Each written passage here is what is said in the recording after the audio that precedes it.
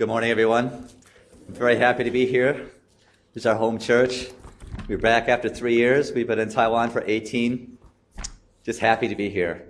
After a worship like that, it's hard to say anything that's going to be more. I think a lot of people are already pretty filled up from the worship, but I'll say a few words. But I first want to say, the other day we were in the car and Ben was telling me something about the church here, and he was saying that he came here, I guess at the end of June, and he heard Lucas preach it. He really liked it, and he was telling me afterwards, wow, after that, he looked forward every week to hearing the sermon, and that's a good thing. So you have a good preacher, and that's a good church to be in. So that's good. Younger people, when they say things, they mean it, and he means it. So it's a good thing. Jesus gave us a promise, and that promise is in Matthew chapter 11, verses 28 through 30. And I'd like you to please turn to that. It's Matthew 11, 28 through 30. And many of you who have been Christians for a long time probably have these verses memorized. But I'm going to read it off, Matthew 11, 28 to 30. And it says, "Come to me, all you who are weary and burdened, and I will give you rest. Take my yoke upon you and learn from me, for I am gentle and humble in heart, and you will find rest for your souls. For my yoke is easy and my burden is light." Jesus talks about rest for your souls. I'm not to the point yet where I have to have that much rest for my body. When you do exercise, you just want to go, you want to run. It hurts, but afterwards it's good and you feel great and you got sore legs the next day or whatever it is that you're working on, and it hurts, but it's a good kind of hurt. That's what I like. You just feel good about it. But Jesus is talking about rest for your souls, a spiritual kind of a rest, not necessarily a physical rest. The question is this happening in your life? Are you, as a Christian, do you find that because you believe in Jesus, that you're finding rest for your soul? Well, he gives us a mandate, and he tells us we can find that. Rest for our souls is sort of an emotional kind of thing. And Christians, we believe in God. We know that he's there. We are saved by faith, but we have to feel it too. And most people, they become Christians because they feel the need for it. This is a problem in mission work. Sometimes people think that because someone is poor or orphaned or young or doesn't have any money, that those are the people who they really need the Lord. Everybody needs the Lord. Whether you're rich or poor, whether you're healthy or sick, whether you live in a very peaceful country or whether you live in a country where there's war, you need Jesus. Everybody needs him. But most people don't take the ticket because they don't feel the need. We know that in the Old Testament. I'm going to quick look at about 5 different passages here. And if you'd like to follow along, you're welcome to. And I want to look at a few quick passages in Judges. And we see the nation of Israel, after God put them in the land of Israel, which is the present land, that they fell away from God. Originally they believed in God, but then they started doing other things. They started believing in idols. There was a man in Judges chapter 3. That's Judges 3, 7 through 9. We just want to look at that for about a minute or so. We see that it says in verse 7, "The Israelites did evil in the eyes of the Lord. They forgot the Lord their God and served the Baals and Asherahs.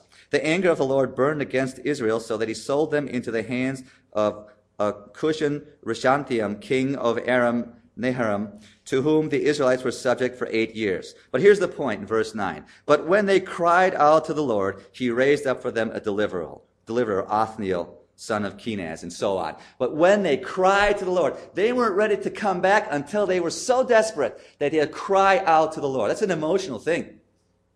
When everything was fine, they didn't believe in God. But when they really came to their end, that's when they realized, we need God as a nation. We go on to verse 12. It says, "Once again the Israelites did evil in the eyes of the Lord, and because they did this evil, the Lord gave them Eglon, king of Moab, power over Israel." And then in verse 15 it says, "Again the Israelites cried out to the Lord, and he gave them a deliverer. And this man is named Ehud, a left-handed man," and so on. So we see, again, they cried out, and finally God said, "Yes, because you believe, because you're crying to me, I will bless you." And he did. And then we skip over in chapter 6, talk about Gideon, and just look at verses 1 and verses 6. In verse 1 it says, "Again the Israelites did evil in the eyes of the Lord, and for 7 years he gave them into the hands of the Midianites." And then in 6 it says, "Midian so impoverished the Israelites that they cried out to the Lord for help." Look at that sentence. They so impoverished them that they cried out to the Lord. That means, it sounds like if they had not been so impoverished, they would not have cried out to the Lord for help. And then in 7, it repeats it again. When the Israelites cried out to the Lord because of Midian, he sent them a prophet. He told them, basically, that they had forsaken God. Why did they have to get impoverished? Why does their money have to go out the door before they come back to God? That's just the way we are, because humans tend to be we are sinners, and we tend to sin all the time. So we have these examples. People they feel the need for God. In the New Testament, I want to look at a couple of passages. We see Jairus' daughter and the bleeding woman, and that's in Luke chapter 8. In Luke chapter 8, I'm just going to quick look at the point here, especially in verse 41. Jesus was doing miracles. People knew it. He had power coming from him. And crowds followed Jesus. And so a certain man named Jairus, ruler of the synagogue, in verse 41, says, came and fell at Jesus' feet, pleading with him to come to his house because his only daughter, a girl about 12, was dying. Pleaded. He didn't say, well, Lord, if you could do it, maybe. My daughter's sick, she's going to die, but maybe you can do something about it. No, he was pleading. He was to the point where he didn't know what else to do. This is a state where people get saved. This is a state where people come to their wits. They realize, I need God. I need something more than just me. I need something more than just what I can do. And in the same passage, we have a double miracle. We have a woman who had been bleeding for 12 years. She had a period that just wouldn't quit. And with a woman like that, she would be called unclean in their society. People wouldn't touch her. People would think she's cursed from God. And so she knew that Jesus had power coming from her. She said, if I touch him, I'll be healed. And she was, instantly healed. She could feel it in her body. She could feel it. And then Jesus said, who touched me? And then it says in verse 47, I wanted to look at that because we know the story. It says, then the woman, seeing that she could not go unnoticed, came trembling and fell at his feet. In the presence of all the people, she told why she had touched him and how she had been instantly healed. Then he said to her, daughter, your faith has healed you. Go in peace. She was trembling. Why was she trembling? Because probably 12 years of stress, 12 years of I am unclean. I don't know what to do. My husband probably doesn't want me anymore. My family doesn't want me. What am I going to do? And then she had to tell the story. Maybe she was afraid. If I tell the story, people are going to say, oh, you're unclean. But Jesus said, your faith has saved you. Go in peace. Gave her the peaceful sending off. So again, she was desperate. Jairus was desperate. Now we know what happened. Jesus went to Jairus there, raised the girl up from the dead. An amazing miracle. So he had the power that was coming out of him. But the power didn't happen until people were to the point where they were desperate. They needed it. One more example of these, John chapter 4, verse 46, especially verse 47. We see that Jesus is speaking here, and so in 46, it says that once more he visited Cana in Galilee, where he had turned the water into wine, his first miracle. It says, there was a certain royal official whose son lay sick at Capernaum. 47, look at this. When this man heard that Jesus had arrived in Galilee from Judah, he went to him and begged him to come and heal his son, who was close to death. Begged him to heal his son. Again, to the point where I don't know what to do. I need God. I need a miracle from him. This is what happened. When people feel the need, they tend to come to Jesus. We see this in Taiwan. We see some people in our church. I just told you about this one woman who was at a point financially ruined, probably 40 years old or so, and doesn't know what to do. Everybody's against her. She borrowed money. She'll never be able to pay it back. What could she do? She needed the Lord. And that's how we first started getting to know her. She was a sister of someone who was already in our church. So at first she was in hiding. She fled to China for a few months and then came back to Taiwan. Was in hiding because these people are threatening to hurt her. So we've had our first contact for a number of months on the internet only. And she wouldn't tell me her full name, and she wouldn't tell me where she was. This is reality. This is today. But when people are in a sense of need, I need Jesus. I don't know what else to do. And this is Old Testament, New Testament. This is 2011. This is the way people are. So when sinners almost always feel that they're lost before they turn to Jesus. The final verse that I want to look at in this section is in Acts chapter 2, verse 37. Acts 2:37. At this point, we see that the Holy Spirit had come down. Spirit spoke to people. People were speaking in tongues. They were speaking in languages that these Jews from other parts of the world could understand. They say, hey, this local person is speaking my language. It's incredible. How can he do it? And then Peter got up through the Holy Spirit, preached the gospel. Now, what happened after he spoke the message? We don't have time to look at the message today, but we could see in 37 it says, when people heard this, they were cut to the heart and said to Peter and the other apostles, "Brothers, what shall we do?" Cut to the heart. That is the mark of conversion. When people hear the gospel and say, well, okay, it sounds interesting, I think I'll do it. Or my friends are getting baptized, I'll get baptized too. Or they go to church and, I have to marry this woman, so all right, I'll get baptized. Fine, I'll say I'm a Christian, I'll do the prayer thing. But that's not the real thing. Cut to the heart. The first group of people who came into the church after the Holy Spirit descended, they were cut to the heart. And they were told, repent and be baptized, every one of you, in the name of Jesus for the forgiveness of your sins. And you will receive the gift of the Holy Spirit. So they were cut to the heart. They knew it. They could feel it. So many people believe because they feel a need. But the second question is, why do people stay? Why do people stay in the church? Why do they stay in the Christian faith? Why do they keep going with Jesus? And I think it's because they've learned to think right. They've learned to think correctly. The initial good feeling of becoming a Christian, the initial release that you had when you said, I used to be out of the world, in the world, now I'm in the kingdom of God. Now I know why I'm here. Now I know my life has meaning. It's a high. It's a great high. I remember not when I was saved, but about a year and a half later, we had a first summer camp that I went to. And that was a high for like 6 weeks. I'd be playing baseball in the park and just about singing, It was incredible. But after a while, the feeling goes away. And why does it go away? Well, part of the reason is the human body cannot always feel good. You can't be 24/7 always feeling, yay, I believe in Jesus. Praise God. You'd never be able to sleep then. It's true. You need to calm down. You need to relax. That's just the way the human body works. So if we focus too much on that, thinking, I feel great about being a Christian, you won't survive. You need to relax. You need to relax. But another reason is that the reality of God in your life will quickly conflict with your old erroneous beliefs. And this is where the thinking has to transform in order for you to be a successful Christian. I say there's at least 4 things that many people believe, including Christians. And this is because we've been trained in our culture. We've been brainwashed in 21st century American culture and world culture, really. First of all, a lot of people think this: there is no God, or God is far away from me. People might feel good about church and about Jesus, about worship, but they get back to work or at home and they basically think there is no God, so everything that I have to do, that I can accomplish, is in this life. It comes from the idea that this life is all there is. There is no God, or he's far away. It's a materialism. And many people, Christians, fall trapped to that. You think you've got to do everything. You've got to accomplish everything because this is all there is. You only go around once. Well, no, you go around twice. First here, second time's up there. And that one lasts forever. So there is no God, or God is far away. That's the first thing. Erroneous thinking that people have. And that affects your value system. It affects everything. The second one is God doesn't care. Many people believe in God, even Christians believe in God, but they think, well, he doesn't care. I had a flat tire, God doesn't care. I got sick, God doesn't care. I lost my job, something bad happened to me, I didn't make it into the school I wanted to or something. Well, God doesn't care. That is an insidious one. We Christians need to learn to believe that it doesn't compute that if something bad happens to me, it means God doesn't care. You think that, but sometimes you're afraid to really think it out. Don't believe that. Don't think that because bad things happen to you, you are bad or God doesn't care. You don't know that.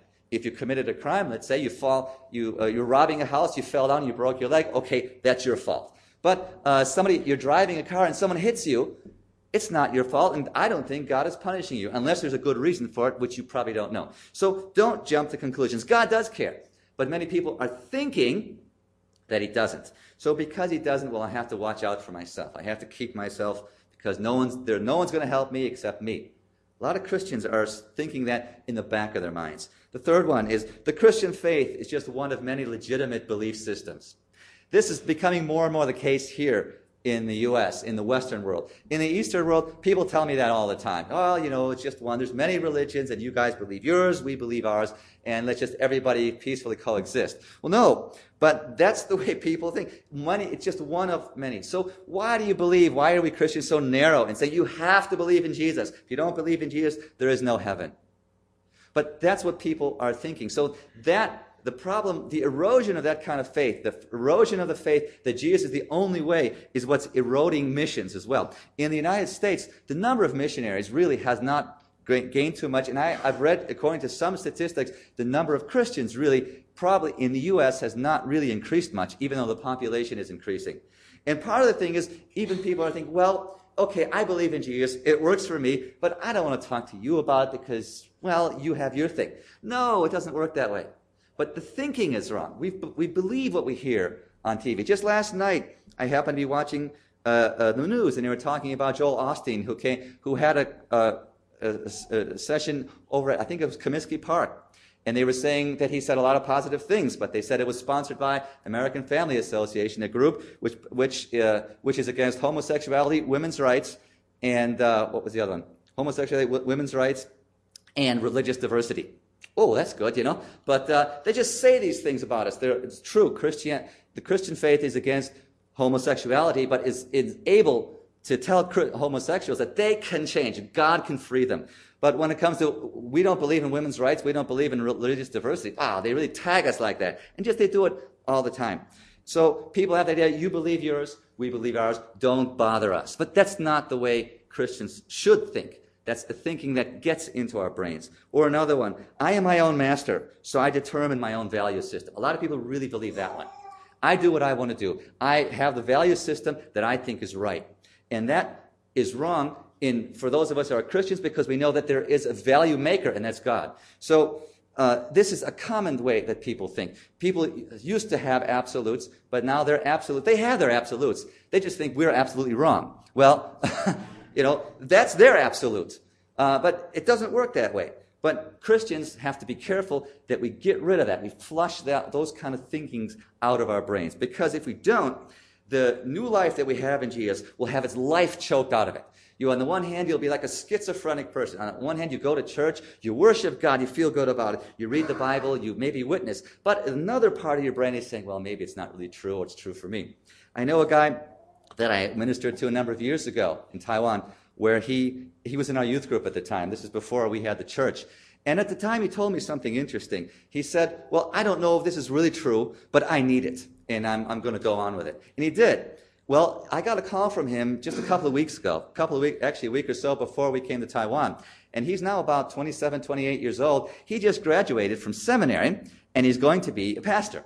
So that's a good thing. I hope that he's learned to change the thinking in his brain. At first, he was a Christian, and when he was maybe 17 or 18, thinking, well, I don't know if it's true, but it works for me.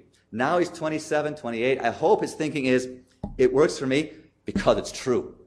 And that's the thinking that has to change. So you can't just say, I make my own value system, I believe what I want to believe. No, you believe what is absolutely correct. And that's the way Christians should think. But if we don't learn to think that way, our faith is not complete. And that's why a lot of Christians leave the faith, and that's why they are kind of wishy-washy, because they're not really intellectually convinced that what we believe is right. So what constitutes right thinking?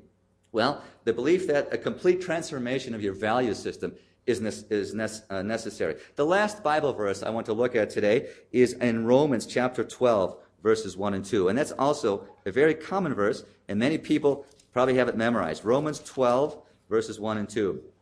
And we need to just think about what's being said here. It says, therefore I urge you, brothers, in view of God's mercy, to offer your bodies as living sacrifices, holy and pleasing to God.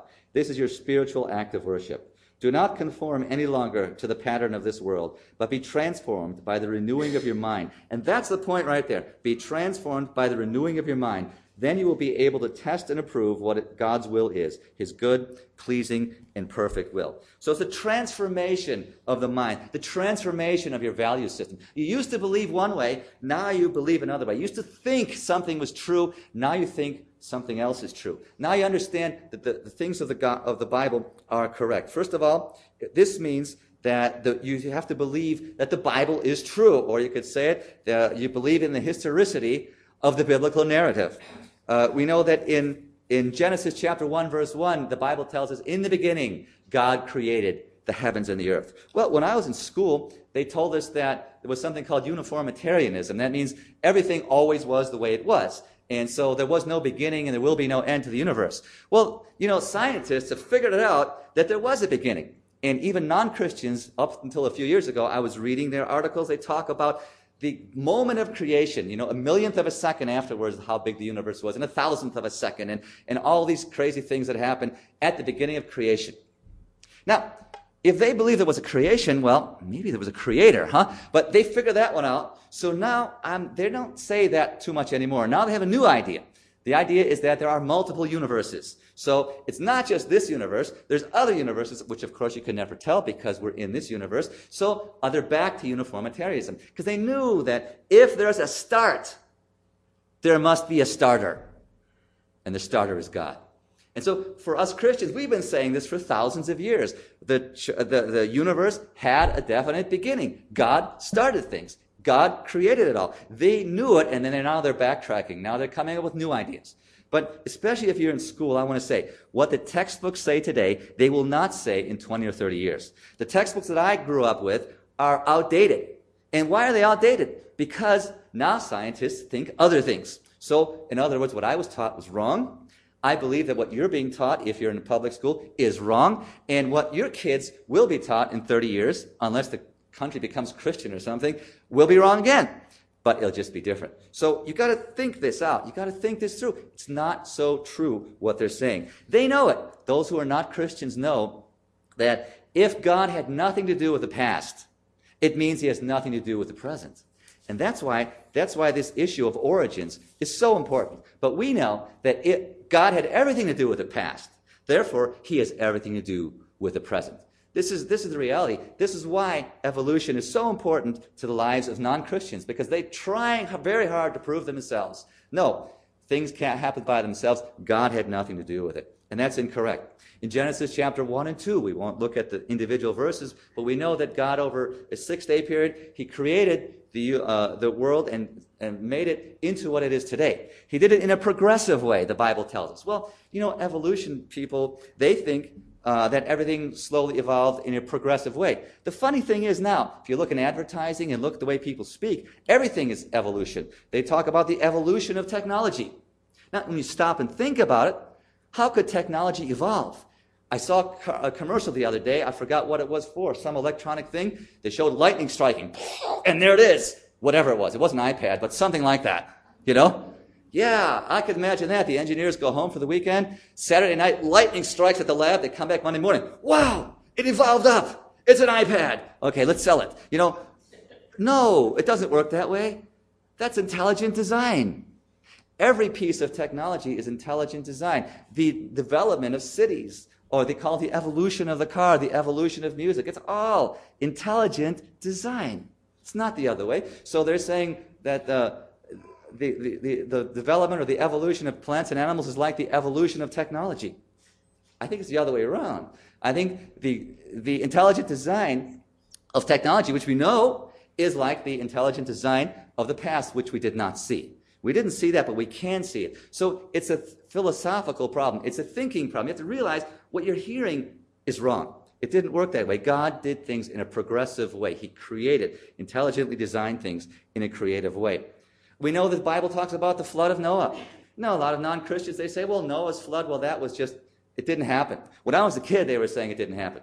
Now they're saying, it's interesting, now they're saying, well, maybe it happened in the Black Sea because they found some places 700 feet underground, under the water level. Maybe the flood was a local flood in the Black Sea, and that's where it happened. Well, that's why all cultures, 200 cultures on all continents have a flood story, huh? And that's why they all have various levels of levels inside the ark. Some people say it's 3 levels, some 9 levels. The details are a little bit different, but it's basically the same idea. Well, why not go to the original source? That's in the Bible. So I believe that by the time I'm old, or maybe by the time you're 40 or 50 years old, they will be saying something else. They will get to the point where they think it's a worldwide flood.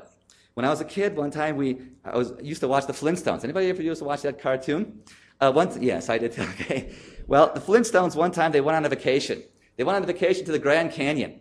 Well, the Grand Canyon was like this wide and this deep. And Fred Flintstone said, they expect this to be a really big thing someday. Well, That's what we saw. We saw a movie when I was in second or third grade. They were saying that the Grand Canyon over 50 or 60 million years slowly, made its way up. Well, now, especially with Mount St. Helens and other evidence, they're saying, the non-Christians are saying, well, maybe what happened is there was a great, huge body of water behind it, and then in a quick time, it cut it out. Well, we Christians have been saying that for a long time. We've been saying that for thousands of years. But their narrative is sounding more and more like ours. You see, they're changing, we're not. So you need to think these things out. Our faith is not just that you feel good. It is good. It's the truth. And the truth is a rational thing as well as an emotional. Sometimes in Taiwan I tell people the faith is like two legs. You have a rational leg, you have an emotional leg. And if you were to go like this, I can move. I got pretty good balance, But to walk like this all day, it's pretty hard. This is my emotional. Yeah, I feel good. Woohoo, Jesus, But let's say you didn't have that. Okay, I'm rational. I'm scientific. I know that the God exists. Yes, Well, that's really hard. But if you walk with both, the feeling and thinking, then you can walk. That's what you're designed for. You're designed for a holistic kind of a faith, not just I feel good or not just I think good. You have to do both. And that's the way God has designed us. The Exodus outside of Egypt, that's another one. I just want to quick talk about that one. Because a lot of Christians, I think, are unclear as to the historicity of that story. Sometimes in Bibles, they show that the Israelites crossed the Red Sea. It looked like a little tiny lake on the east side, of the in Sinai Peninsula. But that's not the case. I have 3 pictures here which I want to show you. Got it? Okay.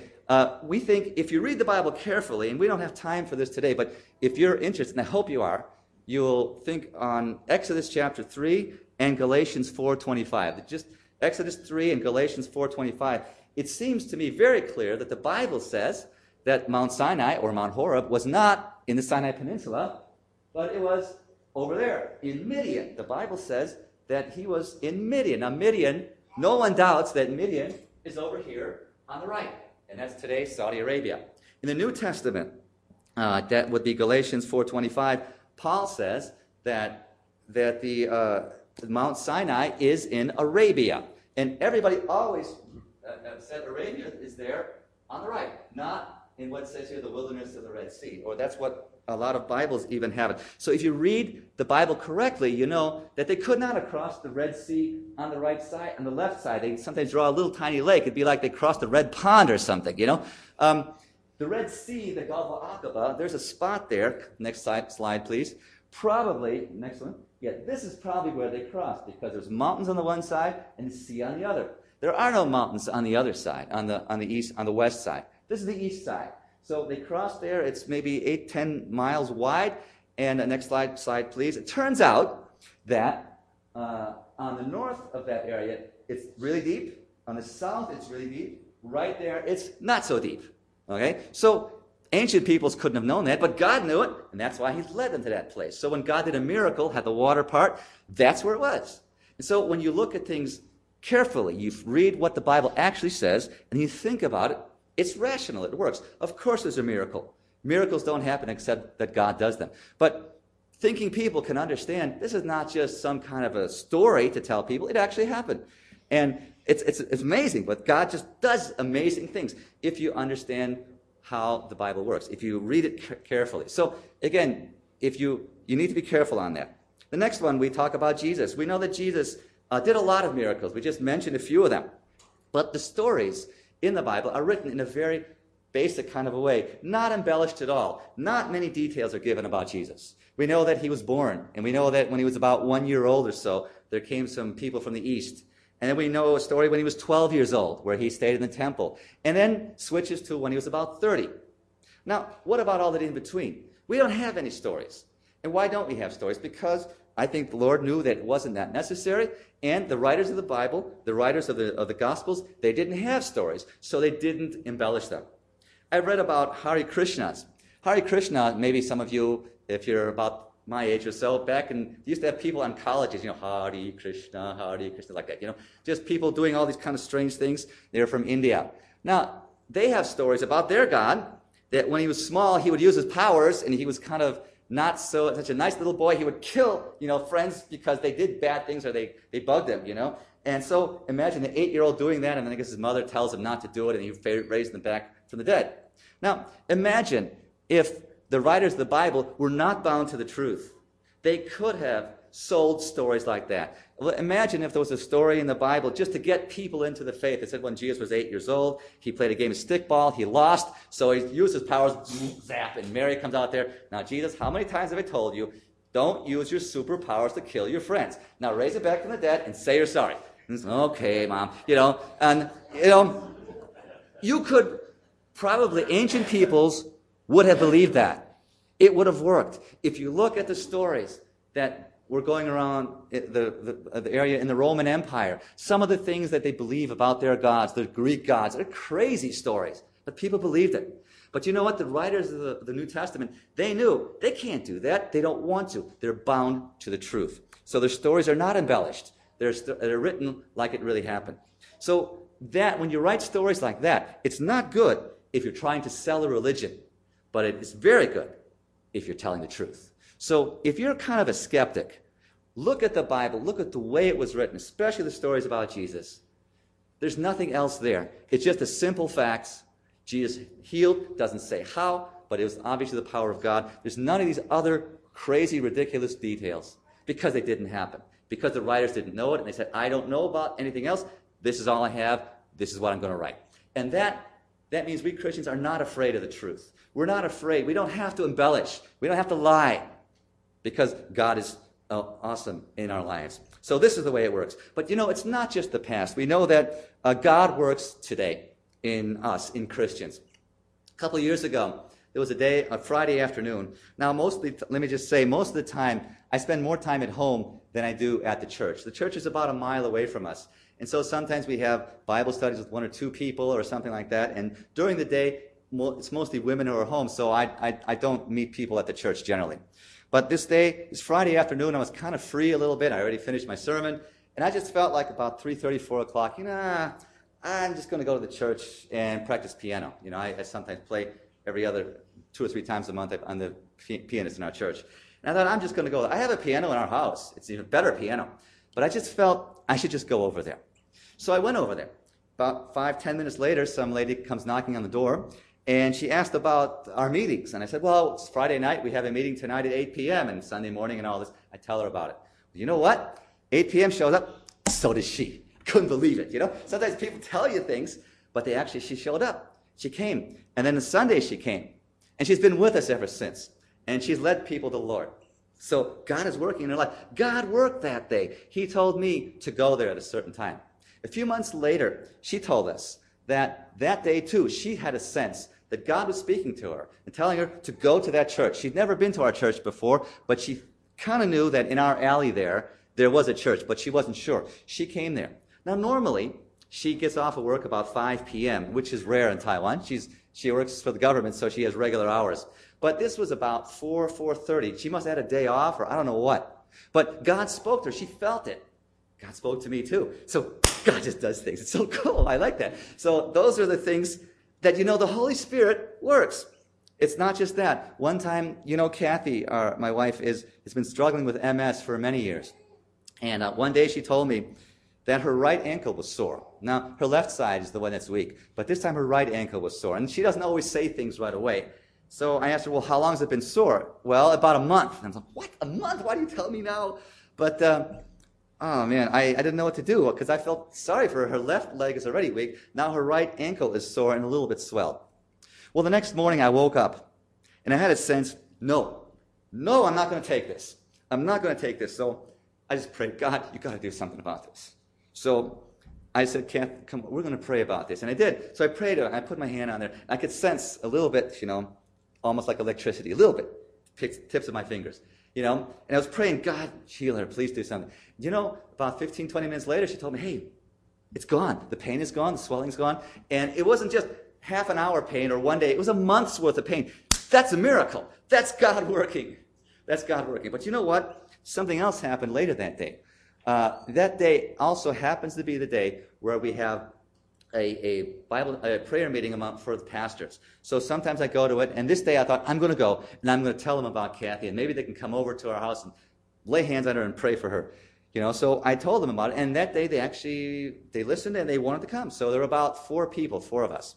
So this is about 1 p.m. They came and prayed over her, loud, everything. But you know what? Nothing happened.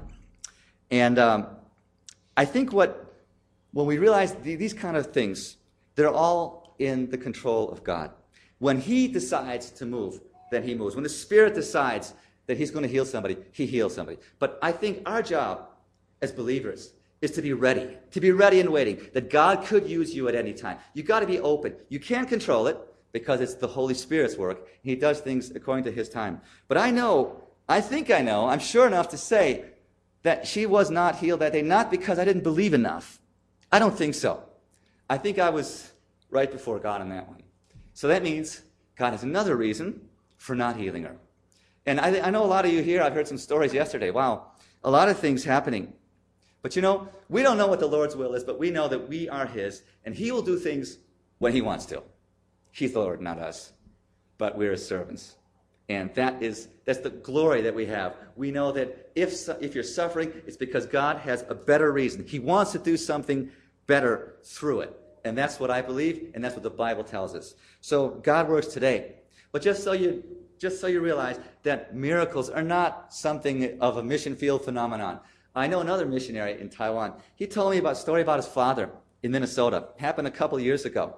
And his father was to the point where his kidneys were giving out, and they were considering putting him on dialysis. So it wasn't a very good situation.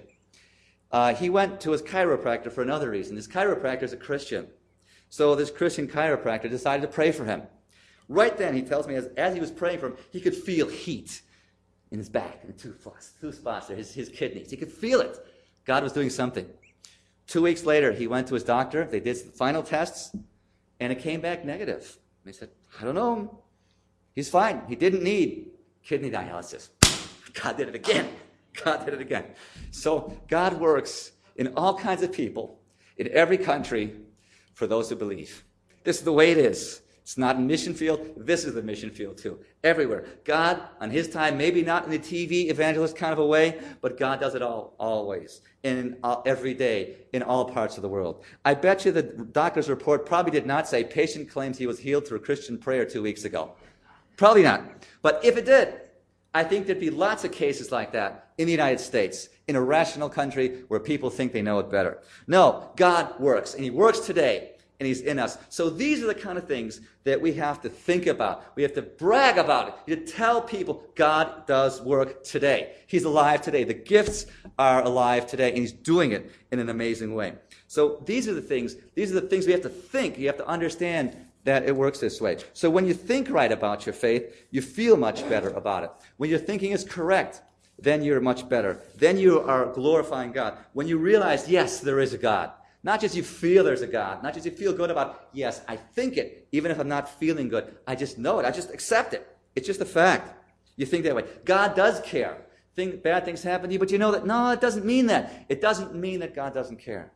It depends on how you think. The other day, some of us went paintballing. I didn't do it myself. But my brother said, well, you know what, just sweating, you just accept it. You know, a lot of people, times we don't accept sweat. You hate sweating. I don't like it either. Taiwan is really too hot of a place. I love the winter because I can wear extra clothes and walk fast and not sweat right away. But, you know, you just have to accept it. If you don't accept it, you will be miserable. If you accept, okay, I'm going to sweat all day, that's just the way it is, then you feel good. And that's the way it has to be. God does care. He does care. And you just accept it. It's the fact. It doesn't matter that I'm super healthy. It doesn't matter that I'm super rich. God does care, and He cares for me enough to give me eternal life. The Christian faith is the only legitimate belief system. A lot of people don't believe that, but we do. It doesn't mean that we're closed-minded. We, of course, never, ever want to hurt anybody to force them into the gospel. You know, you watch these American TV shows lately, I'm thinking, wow, it's really anti-Christian what some people are saying. But no, Christians, we die before we die. We will never kill. You know, let me just quick say this, that in the Christian history, we know that the first 300 years of our faith was completely peaceful. From Jesus on to Constantine, Christians died for their faith. They never killed. That's what we are. And we've gotten back to our book. The Muslims have been killing since Muhammad, and they're still in their book. So their book tells them to kill those who leave the faith or who attack their faith. Our book tells us to pray for our enemies. And we're back to our book. So the Middle Ages is the Middle Ages. It has no relevance for today. Tell that to people who say that, they're afraid that once Christians raise their head, it's going to be back to the old times, back to the Inquisition. That's over. We're back to the book. The book tells us not to do that. So the Christian faith is the legitimate belief system. I am my own master. No, God is my master. He tells me what values are. And when you believe that, when you think that way, well, you feel better about the faith. So we understand that God is in us. Thinking affects our emotions. And when our emotions are more right with God, when we think correctly, we can feel better about our faith most of the time. And that helps us to be a better representative of God on this earth. That is pleasing to God. So a renewed mind empowers Christians to experience rest for your soul. Do you feel rest for your soul? I hope you do. If you haven't gotten there yet, realize you can get there. Being a Christian is not that hard. Don't think, it's a hard burden. It is a burden. But the burden is easy and light. It's lighter than the burden you were carrying before. It's lighter than trying to make it. It's lighter than trying to be rich.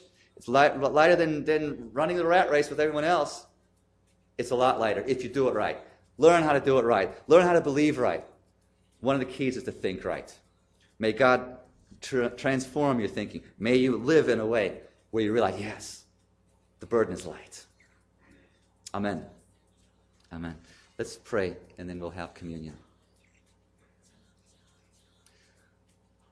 Lord God of heaven, we praise you that this universe is your handiwork, that you started it, and that you started us, and that you're working in us, and you're working to transform our lives. Thank you, God, you've given us your Spirit. You've given us your truth. Help us to be submissive to the truth. Lord, before you, we admit that we're weak and that we're disobedient. But we thank you for your forgiveness. With the power that you've given us, Lord, we want to move ahead. We want to transform our thinking, to have it conformed to the image of your Son. Lord God, we ask you to bless those who are here today who may not be in your kingdom. Help them to sense your presence. Help them to know that faith in Jesus is rational, and it's good, and it satisfies the soul. Help us to find that your burden is easy and your burden is light. In your name we pray, Lord. Amen.